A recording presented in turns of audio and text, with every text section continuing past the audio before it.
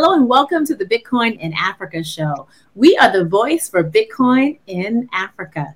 I'm your host, Charlene Farida. Today we will be speaking to Togolese human rights activist and the convener of the Africa Bitcoin Conference, Farida Nabourema. Let's get started.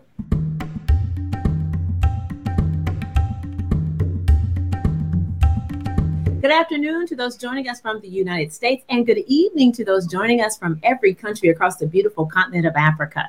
This is the Bitcoin in Africa show. Thank you so much for being here with us.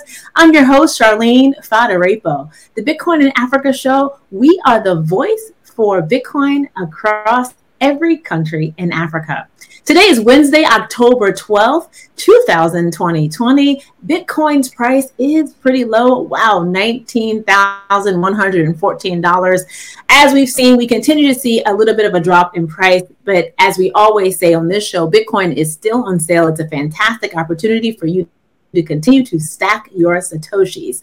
Before we get started, I want to tell you a little bit about the Bitcoin in Africa show. The Bitcoin in Africa show is the voice for Bitcoin in Africa. Our mission and vision is clear. We have been working hard to expand the narrative of Bitcoin in Africa. Our job is to give voice to the innovators, the founders, the ecosystem builders that are driving this amazing Bitcoin revolution that's happening in Africa.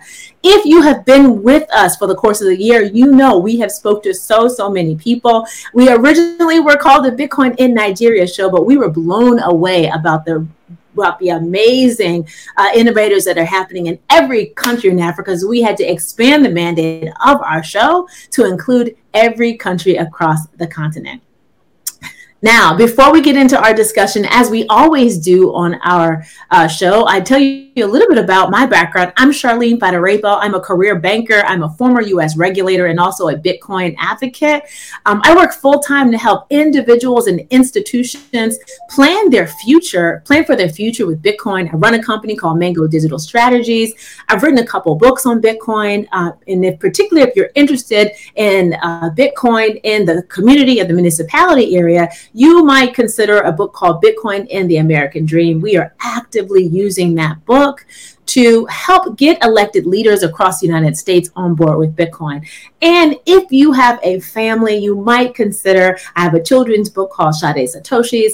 And so hopefully if you are a Bitcoiner, hopefully you are preparing yourself to share your Bitcoin knowledge with your family, because what good is it if you have all of this knowledge and you can't share it with the next generation? Now, we have a fantastic show for you today. And as for the format, we are going to be spending all of our time with our very special guest, who is Togolese human rights activist, Farida Nabourema.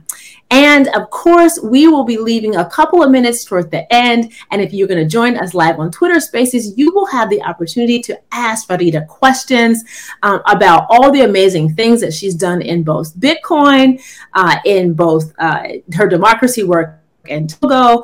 She has just an incredible body of work, both on the human rights and democracy side, but also as an advocate and activist for Bitcoin and the potential impact of Bitcoin in Africa. So let's hear about Farida. So Farida Nabourema is a social activist and writer who recently emerged as the unequivocal voice of Togo's pre-democracy movement. She has been a fearless advocate for democracy and human rights in Togo since she was a teenager.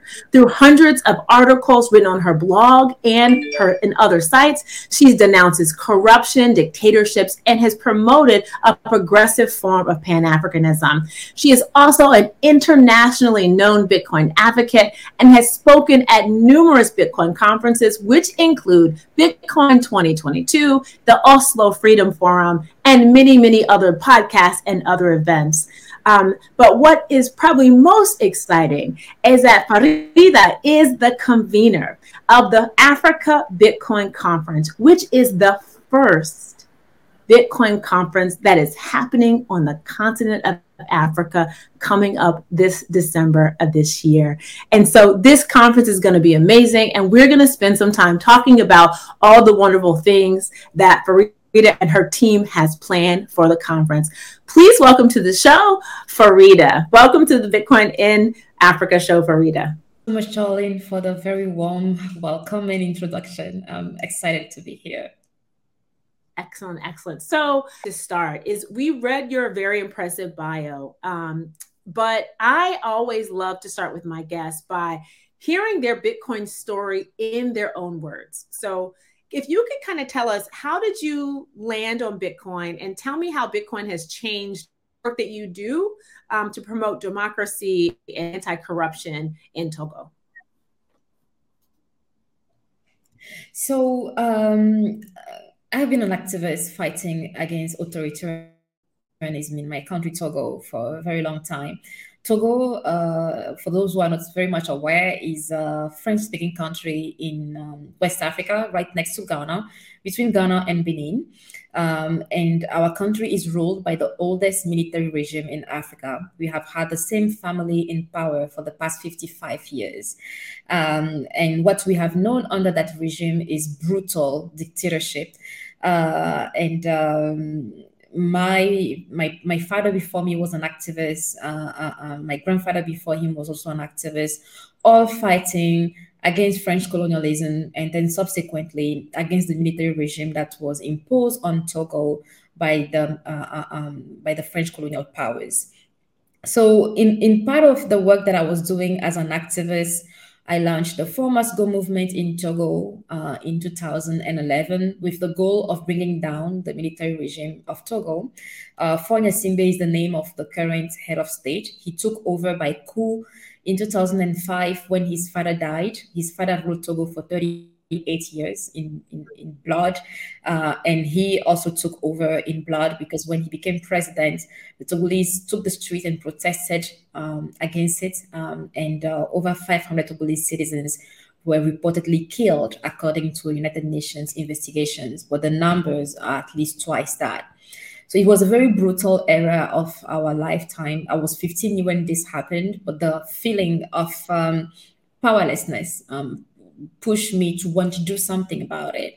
And a couple of years down the line, when I became a university student with a couple of friends, we decided to organize and to launch the Four Must Go movement. While doing that work and trying to raise awareness on human rights violation in Togo, trying to inspire Togolese youth about fighting for their destiny and not giving up on freedom, we eventually managed to see some results when in 2017, Togolese political party called for the reinstatement of term limits in our constitution during a protest, and some protesters were killed. So those of us who are social movement activists came up and said, this must be the last time that the government shoots protesters and goes scot-free. So we decided to call for massive protests in the country to be done with that type of violence once and for all. And the protest became massive with over 1 million people in the street. And Togo is a country of 8 million people. That was a huge number. The whole of Togo was protesting. In 14 cities simultaneously, there were protests taking place. There were protests recorded in a total of 37 or 38 countries in the diaspora. The Togolese were protesting in South Korea, in Brazil, in Canada, in Germany, in India, in places that we didn't even know at first we had a diaspora in. In that period, the government unleashed massive repression against us. And by massive repression, I mean the arrest of organizers and activists, the killing of protesters, even children as well. And that level of repression led many to exile, including myself, because at first I was back in Togo for a while, and then I had to leave again when things got very sour. But while we were organizing to find solutions to keep the protests going, but to also put pressure on the regime so that they can eventually leave power, we were trying to identify some of the tactics they were using to crush the protests and to weaken the movement. Two of those tactics were digital surveillance, which they unleashed in the country, because many of the organizers that they arrested, they managed to find out about their whereabouts by tracking them on their mobile devices or by listening to their conversations via WhatsApp groups. And then for some of them, they arrested them by tracking money that they received or sent to protesters or to social justice movements. There were some people who were arrested simply because they sent money to help people in the protests, and the government tied that against them, and the charge against them was literally financing what they are calling a rebellion against the state. So we ended up having hundreds of people in prison. Unfortunately, many of them are still in prison. They've been in prison for the past 5-6 years with no trial, living in horrible conditions. And eventually the movement died. The movement died because the repression outweighed our resistance. And at some points, there were some mistakes that were made by trusting older opposition leaders who eventually, unfortunately, made the wrong decisions and the wrong strategic move, which killed the protest. But as an activist who has been fighting for many years to see that moment happen, a moment where we can see millions, hundreds of thousands of Togolese people on the street demanding change, those periods of protest, which lasted over a year from 2017 all the way to early 2019, was an eye-opener on two things. Number one, it made me realize that the people of Togo are ready for change and they were ready to fight for it. Because for all this period we were fighting, all of the resources were raised locally, like literally money from the Togolese community in Togo and the diaspora. There was not a single international organizations bankrolling our protest. It was genuine. People were donating everything they could. I even had some Togolese people reach out to me and said, I don't have much to donate for the protest, but I have land. Just take the land, and if you can sell it to fund the protest, let's do that and be done. People were willing to make enormous sacrifices, from hosting activists who are on the way, when people are injured, to mobilizing money to bury those who get killed. I saw an immense level of solidarity, but then I also felt like our revolution wasn't televised. We didn't get as much attention as countries like Iran get, for example, probably because Togo doesn't have oil, Togo doesn't have gold, and Togo is not a strategic threat for any world power. So I took it upon myself to ensure that the world knows what's happening in my country, understand that for over 50 years we have been fighting for change, that we got to a point where we are ready to fight and to die for our country, but unfortunately we just need more push. But in that effort, I started looking for alternative to keep the protests going, or to the point where if we have to go back to protesting one day, because I know we will go back on the streets one day. It could happen tomorrow, or it could happen in 1 or 2 years, or even 5 years. But if we go back on the streets, we don't want to make the same mistakes we made, or we want to make sure that the government isn't able to hurt us as much as they were able to, or we find alternatives to ways what they were using to control us. During the protest, they shut down the internet. At some point, there was no possibility to communicate in Togo via internet. We went as far as hiring tech developers to build a platform for us that we could use to communicate without internet. We were trying to find solutions. At some point, we had hackers who were bringing down government website on a daily basis. We say, we give you an ultimatum: for each day that you don't restore the internet, we are going to take one of your websites down. And the day they brought back the internet was the day we took down the website of the national television. Because for us, if the people of Togo could not access information outside, they don't get to broadcast their lies to the world. So it has to be, there has to be some form of retaliation. So for me, as an activist from the younger generation, we believe that technology is a powerful tool for change. We have used technology to organize from day one. And even though the government finds ways to close access and to limit our access to these technologies, we are trying to find ways around it. So one of the other things we did was to provide digital security training for activists and journalists in Togo, so they understand how their phones or their computers could be infiltrated and could be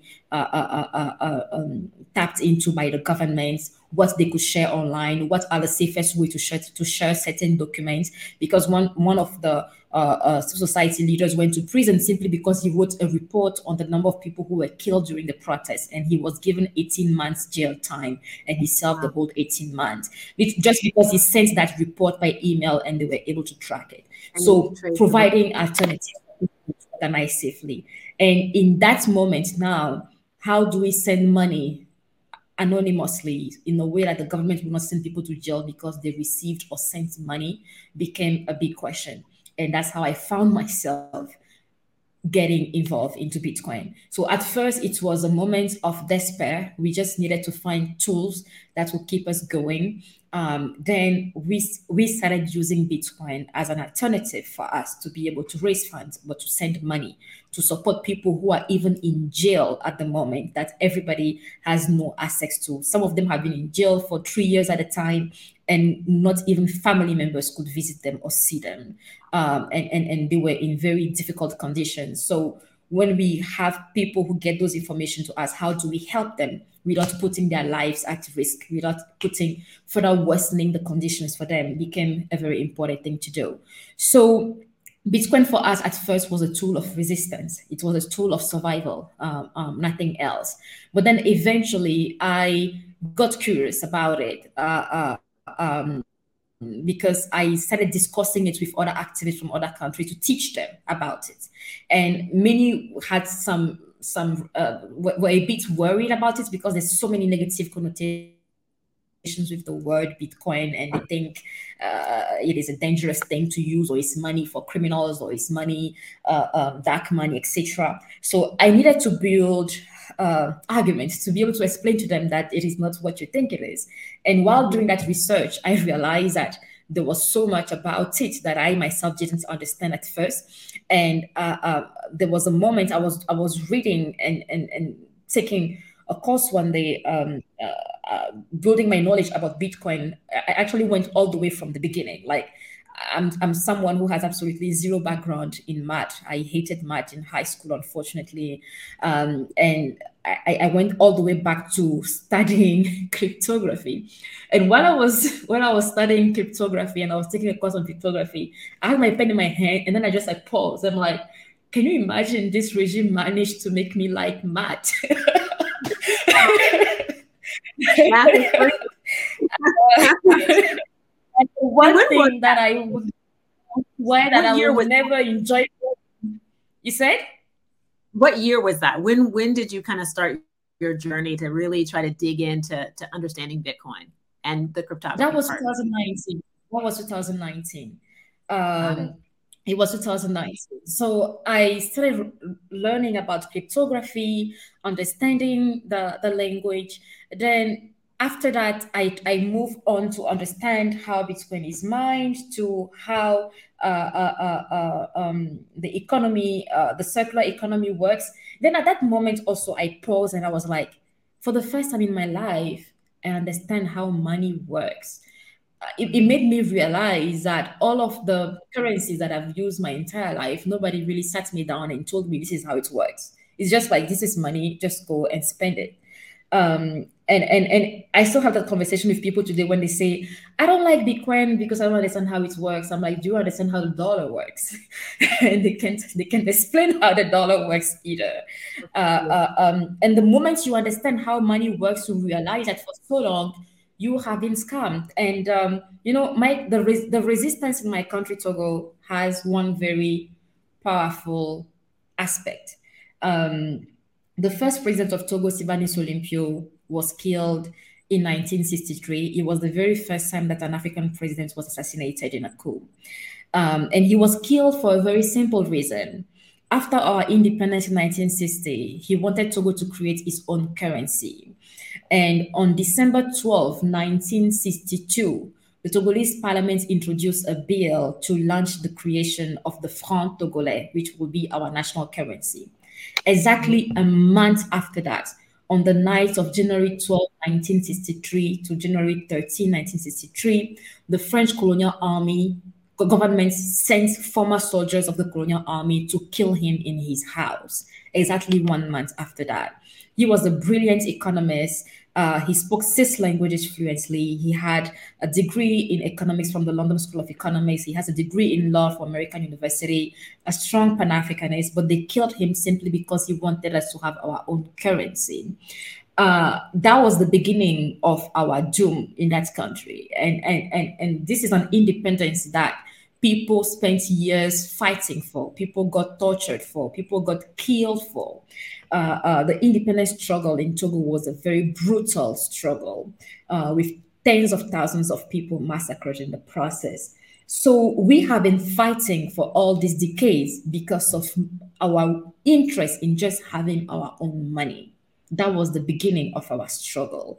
And we have found ourselves being ruled by one of the most brutal military regime that has ever existed on the surface of this planet, simply because as a people, we wanted our monetary independence. So the struggle against the CFA currency, which the French have imposed on all their former colonies, including Togo, has always been part of our struggle. It has always been a call for resistance, a reminder of why we need to keep fighting.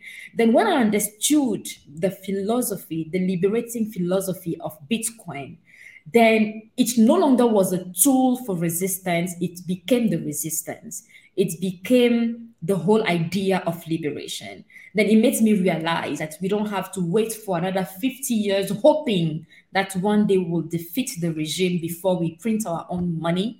And if we succeed, just like they did in Guinea, the French can still print fake money and mess up our economy and bring it down. Or the World Bank and the IMF can also impose loan on us and force us to repay in amounts that we can't pay back, and we face high deflation of our currency. There are so many other factors that make it impossible for former African colonies to breed, to be economically independent. So by Bitcoin, I understood that we now have a currency for humanity, a currency that was not created specifically to subjugate a certain group of people, a currency that provides hope for citizens, regardless of their nationality, of their race, of their religion. And this is the first for us because all of the currencies we have been using since our independence were literally currencies that were created to ensure that we never get out of the cycle of poverty. The CFA currency the French have imposed has lost more than 200% of its value since its creation. On multiple occasions, we woke up one day and the French government informed us that our currency has been devaluated by 50%, which means people now, their savings has been cut off by half and their debts have doubled. This has caused massive impoverishment in our nations, with people earning very little already. Like you have an average teacher in Togo earning barely $80 a month in CFA, and then next thing you know, it's devaluated and that money is worth $40 a month when life was already difficult at $80. I realized that with Bitcoin, we can join a movement, a global movement of people who believe in real freedom, in financial freedom, in political freedom, in ideological freedom. And that's how, for me, it became a mission to inform people about what Bitcoin is, for them to understand the opportunities it provides, for them to understand the power that it has, but also a mission to make it accessible. It is not enough to tell people Bitcoin is beautiful, but then you have to provide opportunities for them to be able to access it, regardless of where they live, no matter how well educated or how little they are educated. So that became a calling. Not that I have forgotten about my political struggle, but my political struggle is still very part of this big picture. So that's perfect. And I feel like Bitcoin has become the protest, right? So I think this use case is the most important use case of Bitcoin at all. This is the story. This is the narrative that should lead the human rights narrative should lead for Bitcoin, because this is why Bitcoin was created. This is why Satoshi Nakamoto decided that we needed a currency that was free from government control, that was permissionless. Like this is it. I mean, it's not about an investment vehicle. It's not about all these other, adoptions of Bitcoin. It's really about how can you free people and give them better options to live better lives, period. And I think that's why I think your story is so compelling. And I think that, I'm excited that you have, continued to share your story with the West and other folks, because that application of Bitcoin isn't front and center, and it needs to be, and it's time for it to be front and center. What I love about what you said was that Bitcoin is the resistance, and you said, hey, one day we'll take it to the streets. But I think with the work that you're doing, Farida, you are already in the streets. Maybe the next version of your protest, you don't physically have to be in the streets at all. All you have to do is share the promise of Bitcoin, and people can, they can build better lives and protect themselves from regimes that are slow to change. I think that's amazing. And what I'd like to do is transition, because I know we mentioned earlier that you're the convener of the first Africa Bitcoin conference, and I want you to, give our listeners an overview of the conference. What can they expect? What are you most excited about? And why should they absolutely come to Ghana in December? Thank you. Thank you so much, Charlene. The Africa Bitcoin Conference is taking place in Accra, Ghana, December 5 to 7. Accra for many reasons. First of all, Ghana is the first sub-Saharan African country that gained its independence, and its first president, Kwame Nkrumah, was someone who truly believed in the unity of Africans and African descent. So it's a very spiritual land. Number two, it's a less hostile environment, because in many other countries in West Africa, the regimes are very hostile to anything that sounds like freedom. They don't even want to hear they don't even want to see the shadow of freedom. Even though Ghana is not politically perfect, Ghana is doing far better than most countries in the surroundings as well. And then Ghana is a convening place. It has been a convening place for activists for decades, from the activists from Zimbabwe who were fighting when they were under British rule, from the activists of South Africa who were fighting against apartheid. Ghana has always been a convening land of freedom fighters, from people like Dubois, who were here and who eventually died and were buried here, to people like Frantz Fanon, who visited. So it is a land of freedom. It is the Black Star, and we think that is very symbolic. Beyond that, the reason why we are organizing this conference is the first Africa Bitcoin conference, and we want to do it differently. It's not going to look like those very common corporate events where people just go to hear about how to become billionaires. We are not against billionaires. In fact, we are having a few billionaires among us.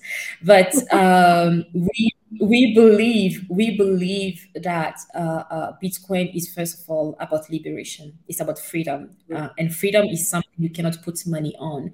So we want to use this conference as an avenue to launch a movement for Bitcoin adoption in Africa. And I call it a movement because I believe it can only be driven by activists, by people who are willing to put their lives on the line for others, who are already doing that by fighting for freedom and justice and dignity in their various countries. Then once they understand why Bitcoin is valuable, how Bitcoin works, what opportunities it provides for them to better their activism, but to also lift their people out of poverty, to provide job opportunities, to reduce inequalities, they will be interested in carrying that message. We need people who are willing to fight for Bitcoin. We need people who are willing to sacrifice for Bitcoin, because at the end of the day, when you have something that can liberate you, you have to make some sacrifices before you can get all the benefit. So it's going to be an event that has 4 tracks. The first one is Bitcoin and financial freedom. The second track is Bitcoin and lightning engineering, because at the end of the day, we are still going to need people who can build solutions to make it more accessible to everyone. Then the third track is Bitcoin and human rights, because it really fits into this work that we are doing and the narrative we are trying to promote. And the fourth one is Bitcoin and economic growth, because at the end of the day, Africa is the continent that is lagging behind in terms of economic developments because of many factors, from neocolonialism to globalization to authoritarianism and corruption. We have a lot of issues that are pushing us into the abyss, and we want Bitcoin to help reduce that. I have heard people telling me things like, Bitcoin is going to make corruption worse in Africa, ABCD. And I tell them that is a myth that we need to deconstruct. Rather, Bitcoin is going to reduce corruption if you understand how it works. Most of the corruption occurs with fiat money. Like 99% of the corruption occurs with fiat money. So technically, yes. So we need to deconstruct the myths. We need to empower citizens, and we need to provide them with tools. But we also understand that Bitcoin is money that belongs to humanity. It is not just for Africans. And so Africans need to be in a position where they are sharing their knowledge and experience with others, but they're also learning from others in terms of what they're doing, in terms of their innovations, in terms of their ideas, in terms of their successes and even their failures. So we want this event to be an opportunity for us to connect to the world, for the world to understand that there are a lot of Africans that are already strong Bitcoiners who are working to improve the network, who are pushing for adoption, and for people to understand that the Bitcoin revolution cannot take place without Africans. Indeed, indeed. I think that's the part that I'm most excited about. I mean, there have been African founders on the ground for years developing on Bitcoin, building on Bitcoin, creating solutions that have been working well. And I think it's so important for those folks to get an opportunity to share their knowledge with the world. And so that, we all can learn. Tell me more about what is most exciting for you about the Africa Bitcoin Conference. What are you absolutely most excited about? I think it's so hard to tell because I'm excited about so many things at the same time. For me, having the chance to let people see a different version of Africa, an Africa that is at the core of innovation, an Africa that is building solutions, is something that makes me proud. It is not something new, but it is something that hasn't been featured enough, and I really am excited about us being able to feature that. And I'm also very proud of the fact that the main organizers of the conference have been 100% Africans. We have benefited from massive support from people from all over the world, from the US, from Europe, from Asia, from the Middle East. But the organizers are Africans. Is still our event, and this is something that gives me some joy, and makes me also feel grateful that there are people who were willing to jump on the wagon and to support us in this process. And we're like, yes, we are coming, we are supporting, tell us what we can do. So yeah, that's what really makes me excited and happy. Indeed, indeed. So I understand you guys are having a lightning hackathon. Can you tell us about the Legends of Lightning hackathon and what people can expect for that part of the event? Yes, so we are doing a lightning hackathon. We're partnering with Bolt.fun, which is a platform that provides the opportunity for engineers to build solutions. And we have a track with the Bolt.fun hackathon on Africa Bitcoin Conference.